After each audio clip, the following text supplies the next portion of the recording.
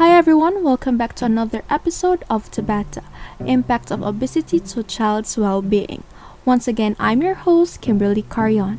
For today's episode title, we call it the Stethoscope Perspective. You guessed it right, folks.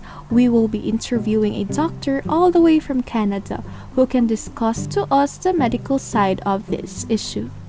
According to National Institute Health or NIH in the past years, there are people worldwide who are overweight or obese. Lifestyle choices, food portions, and the lack of physical activity have led to increased weight gain in the past few decades today.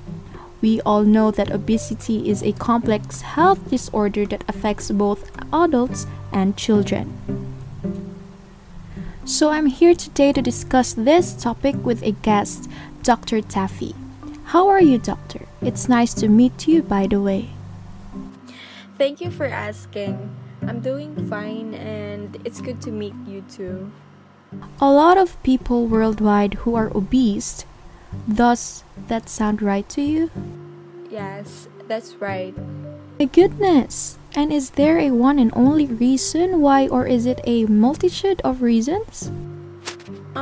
It's definitely a multitude reasons, but I think the primary reason why there is an increasing case about obesity over the several decades, it's because of the lifestyle in our society. So, what are the effects of obesity? Obesity can lead to lifelong health problems including heart disease, diabetes, high cholesterol, and high blood pressure. So, in addition, being overweight can lead to social and emotional problems to children as well as adults. You know what, I always thought that obesity was something you'd worry about when your child is older. How do we distinguish between fussiness of a child not wanting to eat and their full up versus them needing to eat? How should we do that? Well, parents provide, children decide. So if we are providing children with healthy options and a regular schedule of eating, they're going to determine what their body needs. So as a doctor for a psychologist in you, how do you help children then? Or are you helping their parents more? Or are you helping the child more when it comes to trying to manage obesity? I'm helping them as families. We focus on health behavior, motivating them, and how they are treating their body.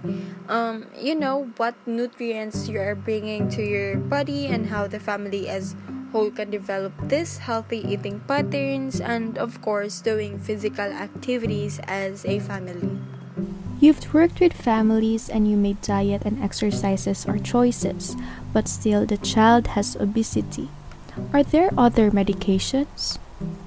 There are some severe cases and they're making some progress, but kids are kids and their families have been working on healthy lifestyles, but they may need some additional help.